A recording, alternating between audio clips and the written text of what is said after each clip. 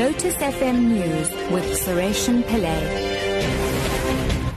2 o'clock, good afternoon. Gauteng will spend 123 billion rand this year to subsidize an e-toll fees gap. Finance MEC Barbara Creecy announced this during her mini-budget speech today.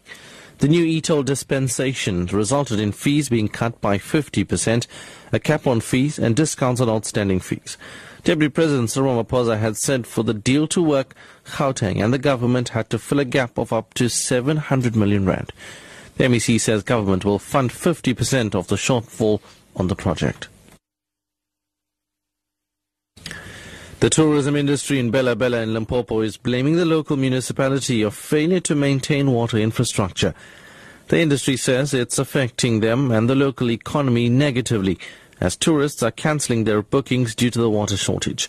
Amanda Moko of the Bela Bela Tourism and Information Centre says leaking water pipes are not fixed and the quality of water is poor. Around 20,000 tourists normally flock to the area every weekend. Moko explains.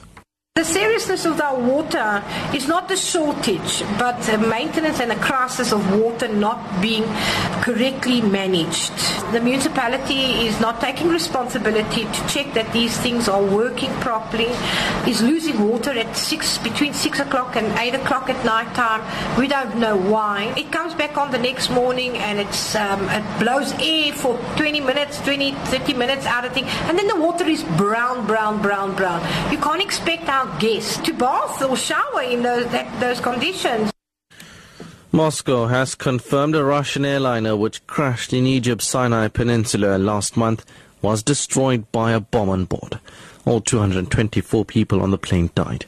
Head of Russia's Federal Security Service, Alexander Bortnikov, says traces of explosives were found in debris from the Airbus plane. In our experts' estimates, an improvised explosive device blew up on board the plane during the flight.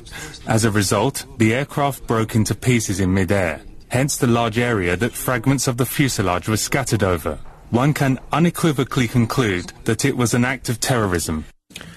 And finally, global environmental groups have expressed outrage at the failure of G20 leaders to support initiatives aimed at assisting poorer countries to cope with the impact of climate change. Leaders of the world's most developed economies have concluded their meeting in Turkey. Terrorism and global security dominated talks. There were high hopes that the summit would give impetus to efforts to slow global warming. Samantha Smith is the leader of the Global Climate and Energy Initiative at the World Wildlife Fund. So we're pretty disappointed. The G20 could have done two things, and it could have done them immediately. And the first thing is it could have put more climate finance on the table for developing countries so they can adapt to climate change and cut emissions. The second thing is there are many countries in the G20 who are currently subsidizing fossil fuels for hundreds of billions of dollars. They could have agreed to a firm, time-bound plan to phase out those subsidies. They could use the money for something better, like helping their national poor, building schools and hospitals. We're disappointed with. Top story at 2 o'clock. Gauteng will spend 123 million rand this year to subsidize an e-toll fees gap. I'm Sureshan Pillay, back at 3 o'clock.